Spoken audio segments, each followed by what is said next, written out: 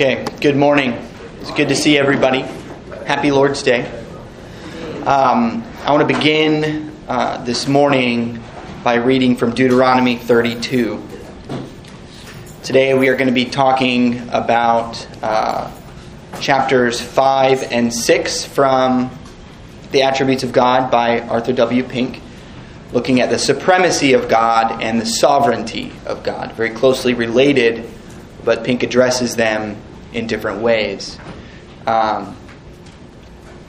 So I'll begin by reading from Deuteronomy 32, verses 1 through 9. This is the Song of Moses.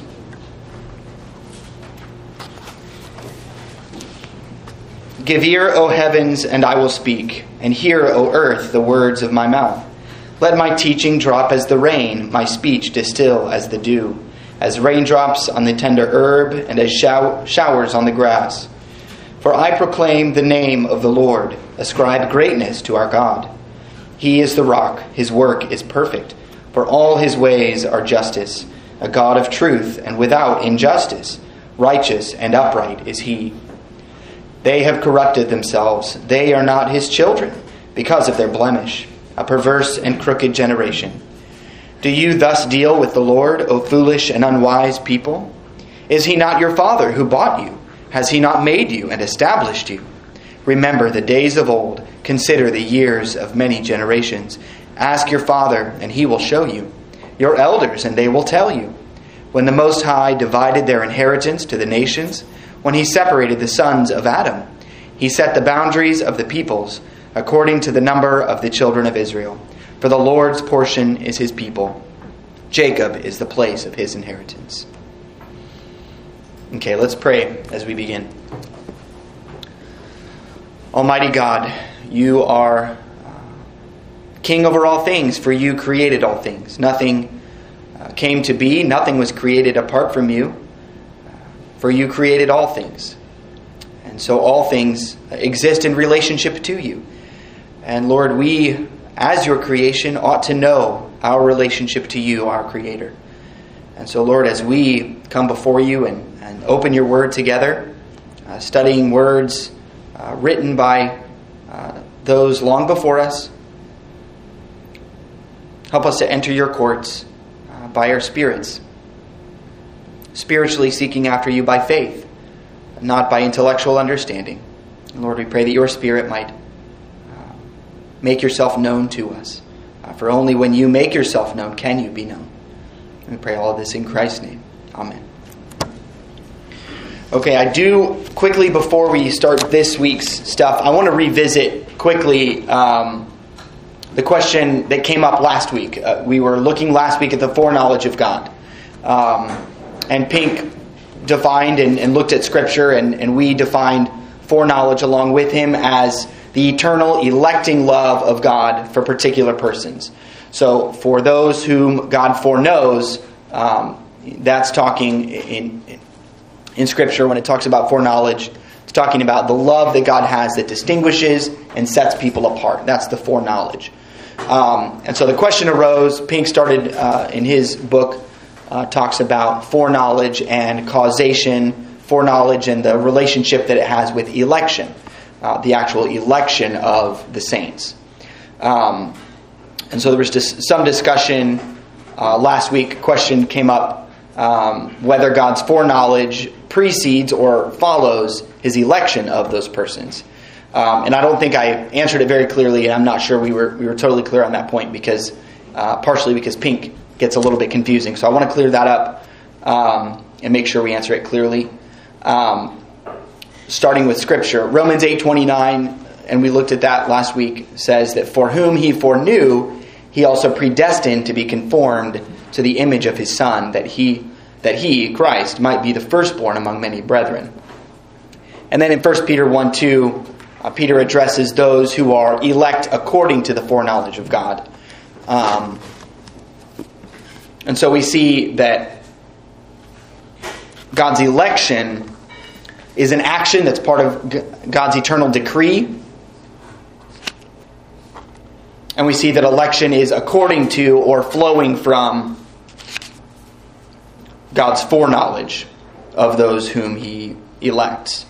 So his eternal distinguishing love flows out, and in that God elects people. So if we want to think about it in a sequential order, Scripture indicates it would be foreknowledge and then election. But again, we're talking about things that are eternal, so we're just using a human attempt to put a logical order so that we can comprehend it. But these are both election and foreknowledge. That electing love are eternal in God. I also want to read Westminster Confession of Faith 17.2. It's talking about the perseverance of the saints in this chapter. And it says this perseverance of the saints depends not upon their own free will, but upon the immutability of the decree of election, flowing from the free and unchangeable love of God the Father. So that's that love that we're talking about and that Scripture describes as foreknowledge. But we got Pink spends several pages in that chapter on foreknowledge trying to distinguish how Scripture uses foreknowledge from the way that we ordinarily think about foreknowledge being just knowing something beforehand, a prior knowledge cognitively. And so he kind of uses the word foreknowledge in both ways, and I think that, for me, was a little confusing the way he was going about it. So I wanted to just kind of revisit that because it was a question that I kind of stumbled in a little bit and don't think I answered quite clearly. So foreknowledge, the electing love, and then the election flowing from that, if that makes sense. Good clarification. Excellent. Good. So now we will move into chapter 5. Chapter 5 is the supremacy of God. This is a chapter where Pink really has some beautiful language.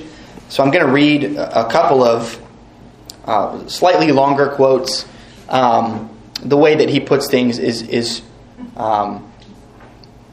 he just writes it very beautifully. So I'm going to start. For me, this is pages 35 and 36 in my edition. So I'm going to read this to kind of introduce the topic. This is Pink. The most dishonoring and degrading conceptions of the rule and reign of the Almighty are now held almost everywhere. To countless thousands, even among those professing to be Christians, the God of the Scriptures is quite unknown. Of old, God complained to an apostate Israel, "Thou thoughtest that I was altogether as thyself." That's Psalm 50:21. Such must now be his indictment against an apostate Christendom. Men imagine that the Most High is moved by sentiment, rather than actuated by principle. They suppose that his omnipotency is such an idle fiction that Satan is thwarting his designs on every side. They think that if he has formed any plan or purpose at all, then it must be like theirs, constantly subject to change. They openly declare that whatever power he possesses must be restricted, lest he invade the citadel of man's free will and reduce him to a machine. They lower the all-efficacious atonement, which has actually redeemed everyone for whom it was made, to a mere remedy which sin-sick souls may use if they feel disposed to. And they enervate the invincible work of the Holy Spirit to an offer of the gospel, which sinners may accept or reject as they please.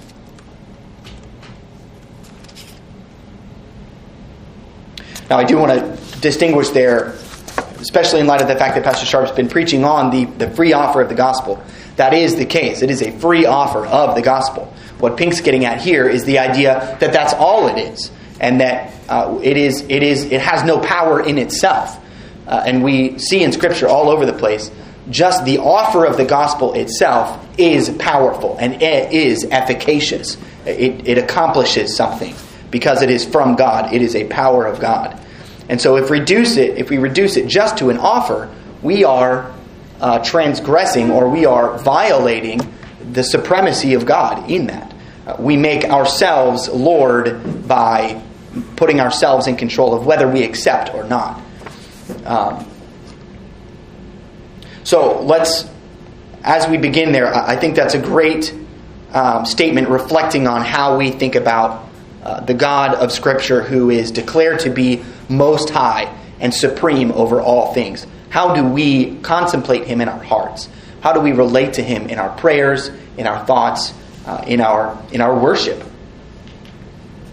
So when we use the word supremacy here, we're talking about the relationship between the Most High God and all of his creation. So in all of his names, all of his attributes, his works, God is above us. He's above us in power, in authority, in glory, in majesty. He is supreme. He is over all. He is the highest. So when we proclaim God's supremacy, we're declaring that his power, his will, his authority, all that belongs to God is infinitely above that of every other. So it's the relationship that he stands to all of his creation. And I'm going to continue that quote from Pink. And again, consider that we're talking about the ultimate and highest supreme God of the Scriptures. Pink says, "The God," he puts that in quotes, "of this 20th century no more resembles the supreme sovereign of Holy Writ than does the dim flickering of a candle the glory of the midday sun. The God who is now talked about in the average pulpit, spoken of in the ordinary Sunday school, mentioned in much of the religious literature of the day, and preached in most of the so-called Bible conferences, is the figment of human imagination, an invention of maudlin sentimentality. The heathen outside the pale of Christendom forms gods out of wood and stone, while the millions of heathen inside Christendom manufacture a god out of their own carnal mind."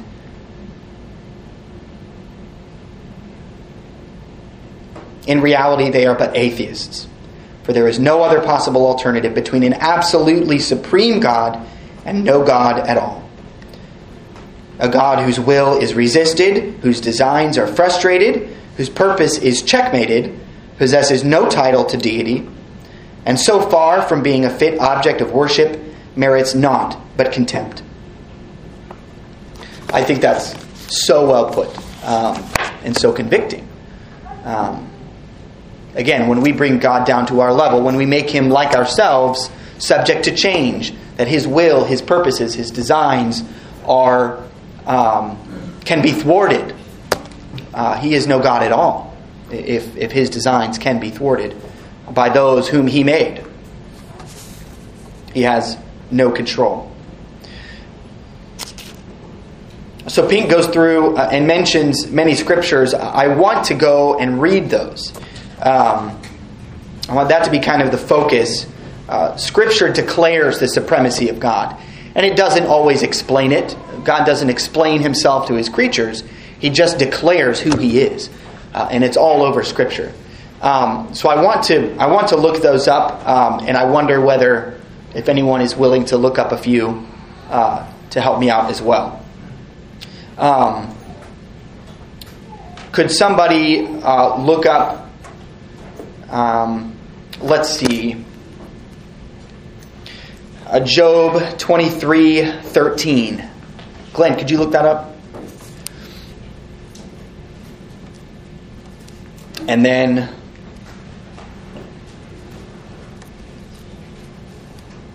Dan, do you want to look up Job 42:2?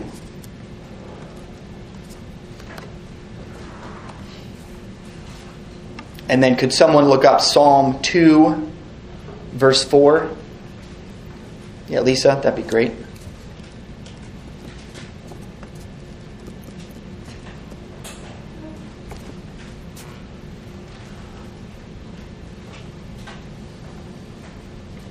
Okay.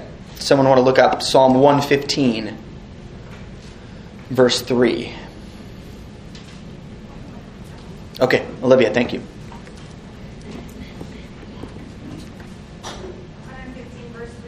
That's right, yeah. Okay, let's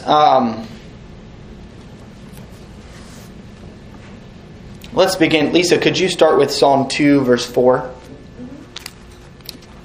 He who sits in the heavens laughs. The Lord holds them in derision. Okay, so that there is referring to earthly rulers. I probably should have had you read a little bit before that, but that's referring to earthly rulers. In comparison to earthly rulers, they have no power at all. And to the extent that human rulers think that they can contest the heavenly throne, they can't even touch it. And it's almost as though Scripture is saying it's just a laughable thought to God. He laughs at even the idea. So the highest earthly rulers are nothing compared to him. I'm going to read 1 Chronicles 29, verses 11 and 12.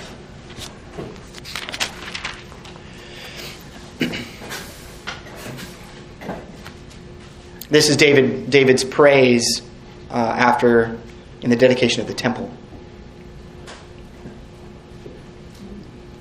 Yours, O Lord, is the greatness, the power, and the glory, the victory and the majesty. For all that is in heaven and in earth is yours. Yours is the kingdom, O Lord, and you are exalted as head over all. Both riches and honor come from you, and you reign over all. In your hand is power and might. In your hand is to make great and to give strength to all.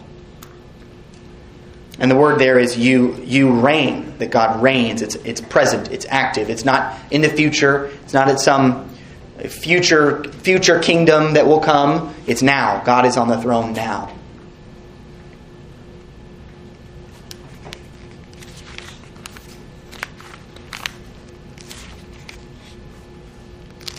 All right, and then in the same vein, I'm quickly going to read 2 Chronicles 20, verse 6.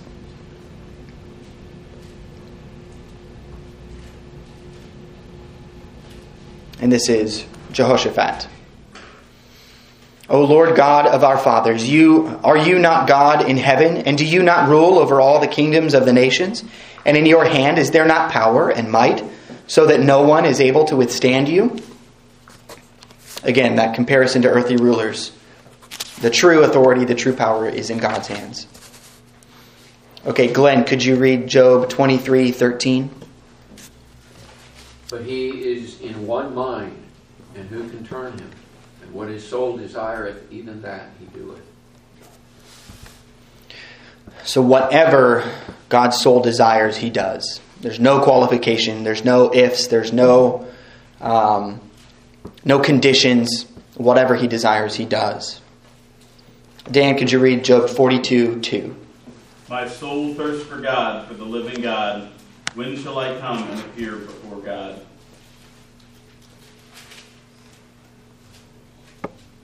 Did I write that down wrong? No? Can we read 42, 1 through 3? They kind of all go together. Yeah, do that. Sorry. As the deer pants for water brooks, so pants my soul for you, O God. Man, I'm reading Psalms 42. It's a great song. It is a good song.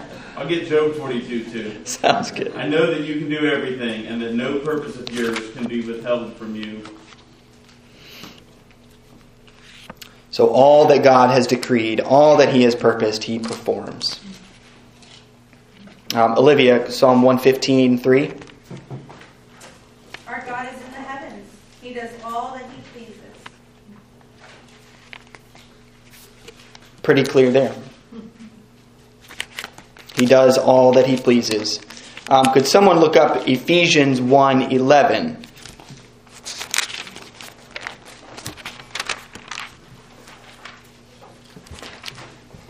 And while you go there, I'm going to read Proverbs 21:30. There is no wisdom or understanding or counsel against the Lord. Wiley has 111. No, I don't.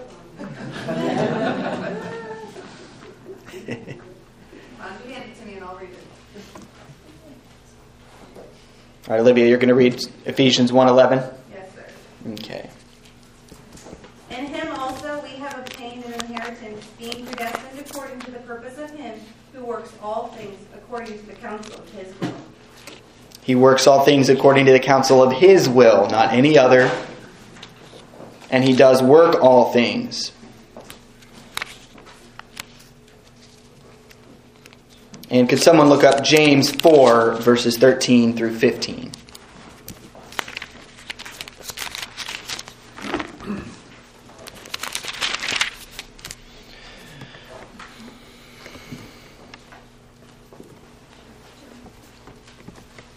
Oh, yeah, Elizabeth, that'd be great. James 4, verse 13 and 15. Come now, you who say, today or tomorrow we will go into such and such a town and spend a year there and trade and make profit.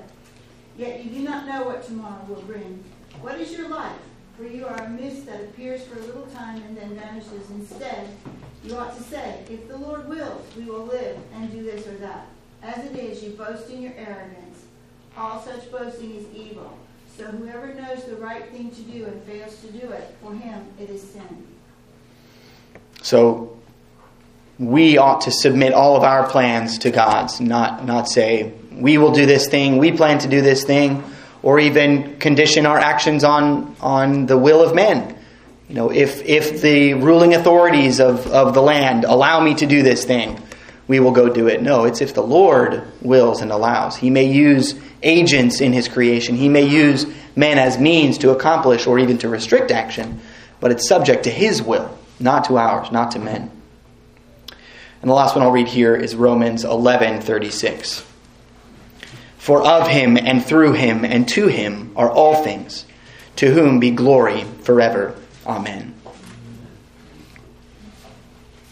Now this is just a sampling, but this is the Word of God. This is who Scripture declares God to be. And it's an overwhelming picture of God's absolute, supreme authority and power over all things. There is nothing outside of it. All things are subject to Him and Him alone. And this is the God that we worship. And so, to the extent that we diminish His supremacy in our own hearts, in our actions, by our words, by our worship, this is why we in Presbyterianism adhere to the regulative principle of worship. What has God commanded in Scripture? Are we supreme over the worship of God? Absolutely not. He says how He must be worshipped. We are to obey that. He is supreme. All terms are His own.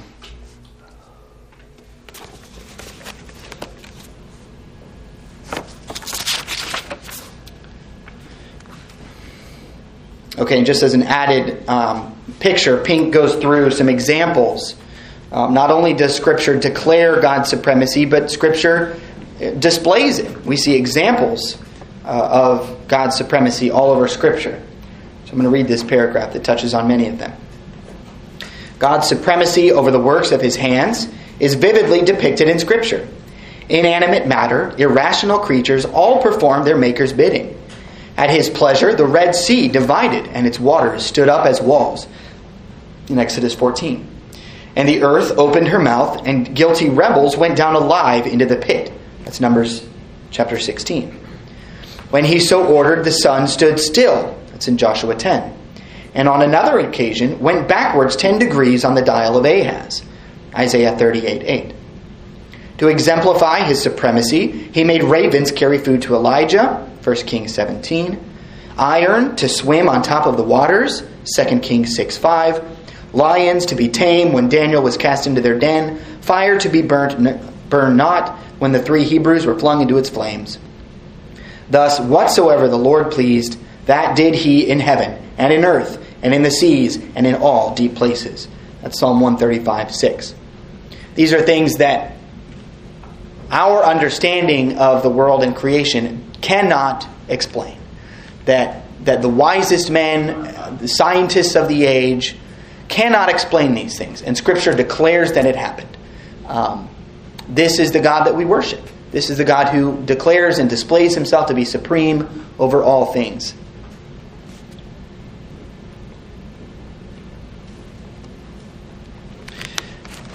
Not only over inanimate matter and creatures, but God declares and displays His supremacy over the will of every man. And Pink has a wonderful example here that I think is just so... I mean, it's brief, but it's powerful and it's almost shocking, I think. This is Exodus chapter 34.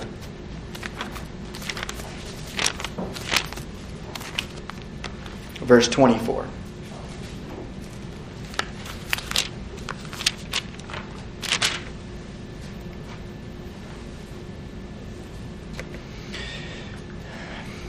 Okay, and I'm going to read verses 23 and 24. And this is God commanding feasts and festivals that should be observed when the people get to the promised land. And he says this: 3 times in the year all your men shall appear before the Lord God of Israel. For I will cast out the nations before you and enlarge your borders. Neither will any man covet your land when you go up to appear before the Lord your God 3 times in the year. So God commands all the men of the nation to go up before him 3 times a year. And you can imagine that if the enemies of Israel were to observe that pattern, 3 times a year, all the men go hang out somewhere else. We could just walk in and take some land.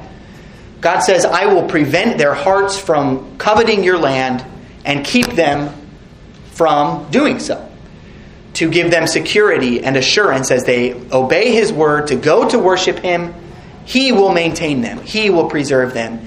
He will even work in the hearts of other men to keep his people safe and to keep what he has given them safe. What a comfort to his people. And this is a people who were commanded to go out from Egypt to worship. And they obeyed. And as they obeyed, God performed many miracles in Egypt to declare that he would protect his people, he would deliver them, and that when he commands to be worshipped, his people ought to do so and can count on him to do all that he has promised.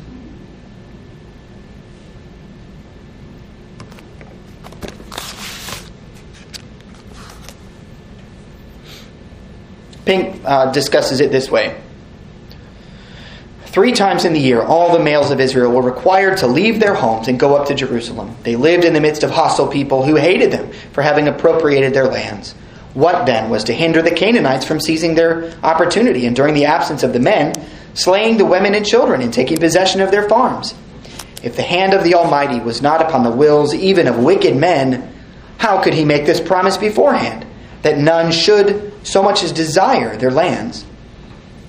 Ah, the king's heart is in the hand of the Lord, as the rivers of water. He turneth it whithersoever he will. Proverbs 21:1. Again, these are things from Scripture that are just declared. They're not explained. They're just declared.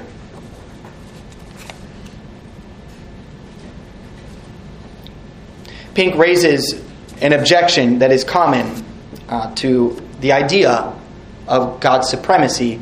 That being, well, some people violate his will. Some people disobey him. Does that not prove that God's supreme will is not effective? That God's will is being thwarted? God commands certain things and people disobey. Even we disobey every day. We transgress his law. Are we to conclude from that we are transgressing the will and the purposes of God? So Pink there draws a distinction between what is known as a distinction between the revealed will of God and the secret will of God. Pink describes it as God's external word as distinguished from what God has purposed in himself. So all men to one degree or another violate God's external word, his commands that are revealed in Scripture. But no one can frustrate the designs and purposes that God has determined in himself, because he is absolute, he is independent, he is supreme. So there is a great mystery there, that men do act, men have a will, men are created with agency, with a will of their own, and even disobey or violate the commands of their supreme God.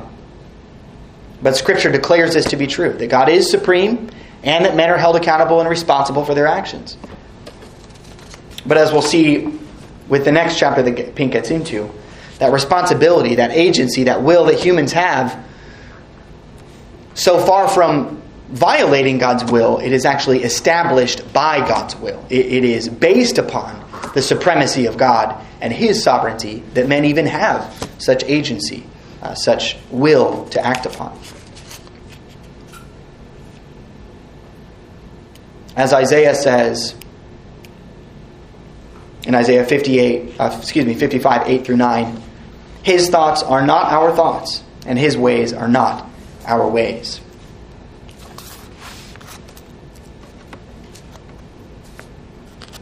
So to wrap up that chapter on the supremacy of God, I'm going to read this closing paragraph from Pink.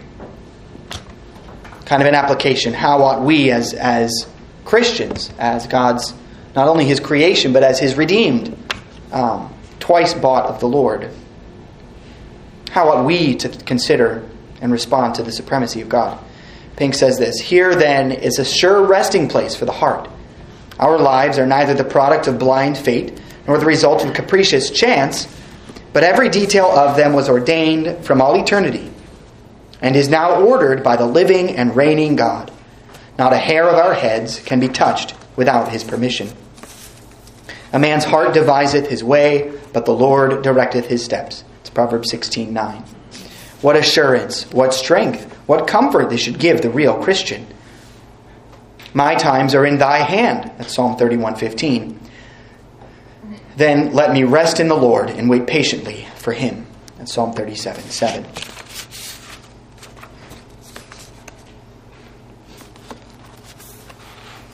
So we then move into chapter 6, which is the sovereignty of God. God's sovereignty is closely connected to His supremacy. And Pink says the sovereignty of God may be defined as the exercise of His supremacy. And he says that the divine sovereignty means that God is God in fact, as well as in name. So not only does He have this supremacy in Himself, as an absolute statement, He is supreme over all things, but He is not absent and distant in His supremacy. He is active. He is actively reigning and ruling over all things, governing and ordering them all the time. And that is the exercise of sovereignty. He is sovereign as a ruler.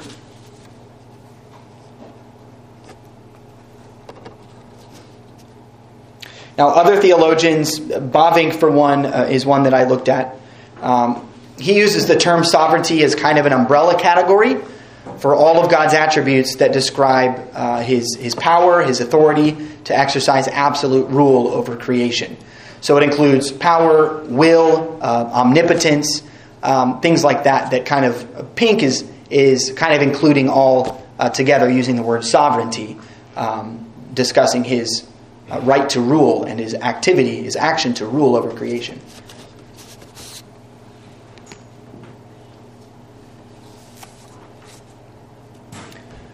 Now, Pink uses a quote from Charles Spurgeon, which is another one I think is just really good and worth reading.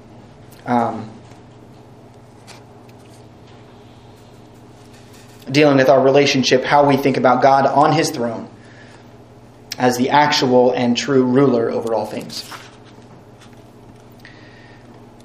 Again, this is Pink quoting Spurgeon. "There is no attribute more comforting to His children than that of God's sovereignty."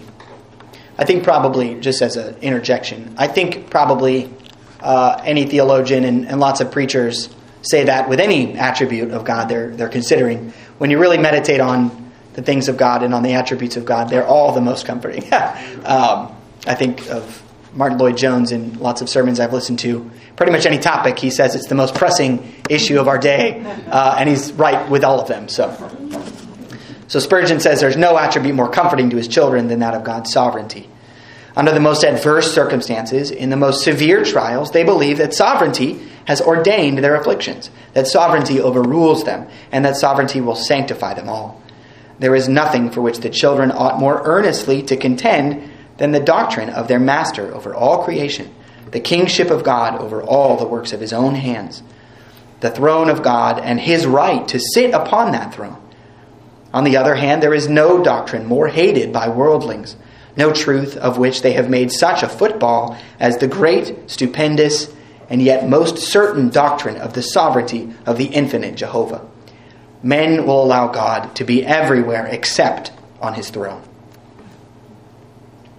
I'm going to read that line again. Men will allow God to be everywhere except on His throne. They will allow Him to be in His workshop, to fashion worlds and make stars. They will allow Him to be in His almonry, to dispense alms and bestow His bounties. They will allow him to sustain the earth and bear up the pillars thereof, or light the lamps of heaven, or rule the waves of the ever-moving ocean. But when God ascends his throne, his creatures then gnash their teeth. And we proclaim an enthroned God, and his right to do as he wills with his own, to dispose of his creatures as he thinks well, without consulting them in the matter. Then it is that we are hissed and execrated. And then it is that men turn a deaf ear to us. For God on his throne is not the God they love, but it is God upon the throne that we love to preach. It is God upon his throne whom we trust.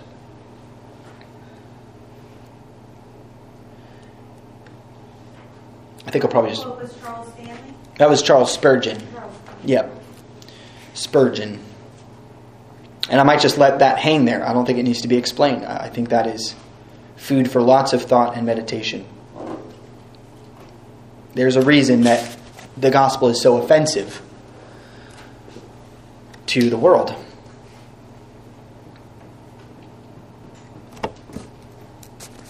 Okay, Pink spends most of this because really sovereignty, as Pink says, is the exercise of the supremacy of God.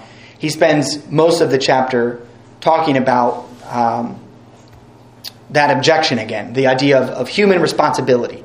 How does that come in? Where does that meet the sovereignty of God? How should we think about that?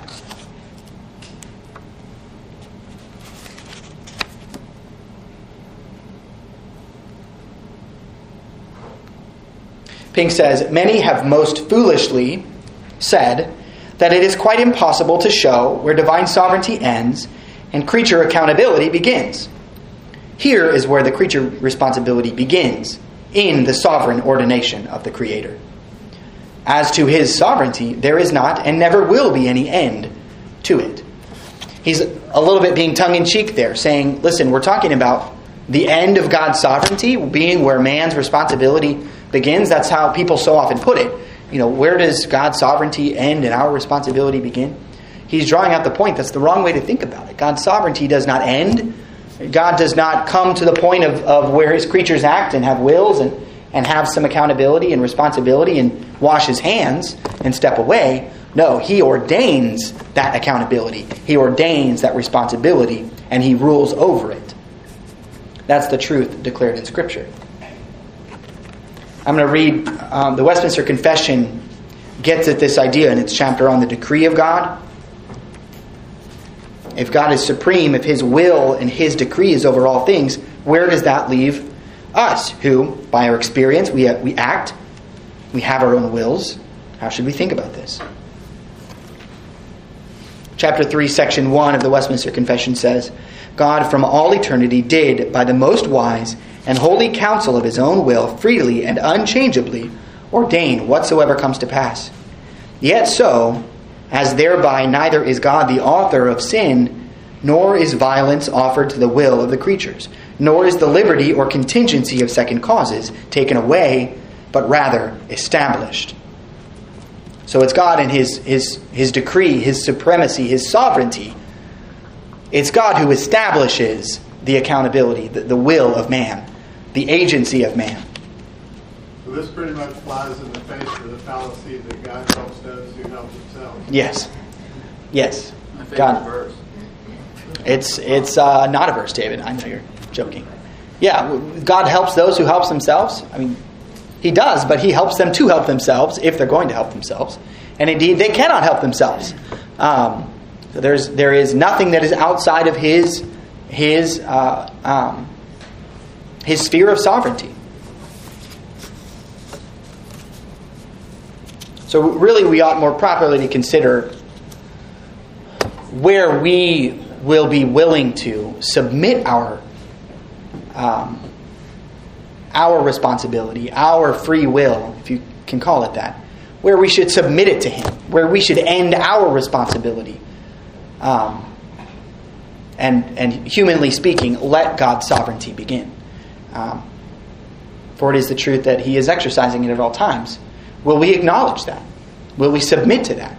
Will we respond properly in obedience and worship? Or will we continue to claw at the control we can have in the same kind of rebellion that Adam displayed in the garden, transgressing the commands of God.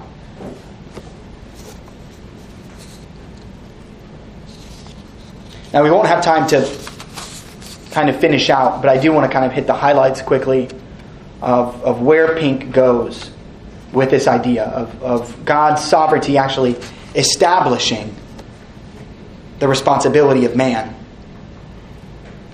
Pink compares and contrasts the nature and position of certain of God's creatures, how some are placed on what Pink refers to as conditional footing, by which he means that their continued claim to that place where God put them rests upon the condition of their responsibility to obey God. So Adam is perhaps the best example. He was placed in the garden without sin, yet able to sin, and his life and his relationship to God were made dependent upon or conditioned upon perfect obedience to God's commands. So that's the covenant of works. If you obey me, I will bless you and give you life. If you disobey me, I will curse you and visit death upon you. So we would look at that and say, okay, well, Adam was responsible for himself. Adam had free will. Adam had, volition to do as he pleased. Well, it was because God created him that way. God placed him in the garden that way. All of his will and his responsibility was according to God's sovereignty and God's decree. Similarly, Pink identifies that the nation of Israel was also under a covenant of works, just as Pastor Sharp preached last week. Pink's very explicit about this. He says, the Lord God sovereignly placed Israel upon a conditional footing. He says the 19th, 20th, and 24th chapters of Exodus afford a clear and full proof of this. They were placed under a covenant of works. And this wasn't a new covenant of works. This was the same. There's only one covenant of works. But he was declaring to them, you are under a covenant of works. And yet, in the preface to the law, we see that he had also brought them into a covenant of grace. I have delivered you from bondage. Therefore, obey me. But we see that conditional footing. That national blessing was conditioned on their obedience.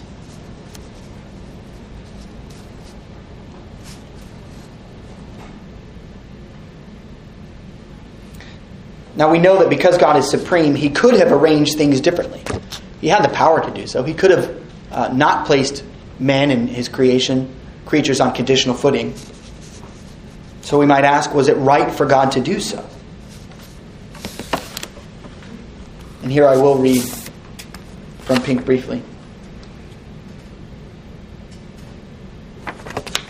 Well, no, I'll summarize. Really, that's putting it backwards. To ask, is it right for God to do something, is putting it backwards. A thing is right because God does it. When God does something, it is right. Again, that's something that flies in the face of the creatures of the world, that is desperate for things to be right according to our understanding. Well, you take an action, you say that it's right, justify yourself. Explain it to me in a way that I understand. That doesn't work with the sovereign and supreme God of all things. He does not owe us an explanation. And indeed, our minds, our reason, especially after the fall, cannot even wrestle with the things that would justify him. It is above us. It is beyond us. And only to the extent that the Spirit of God enlivens our dead hearts and reveals himself to us, only in that can we even begin to understand and accept what God says. But we can't even accept that it's true apart from his movement and action in our hearts, making us alive to hear it. Other than that, we just hear something that we disagree with. For those who are still fallen and unregenerate in their sins, they hear these words, all those verses that we read about the supremacy of God, and we rebel. We say, that is not true of me. That's man in sin. We rebel and say, that's not true, and I'll prove it by going out and living the way that I want to. I think we all can see that in our own hearts at times, even in our flesh, as those redeemed. It rises up, trying to assert its own or our own supremacy, our sovereignty. But Scripture declares that that is not the way to think about it.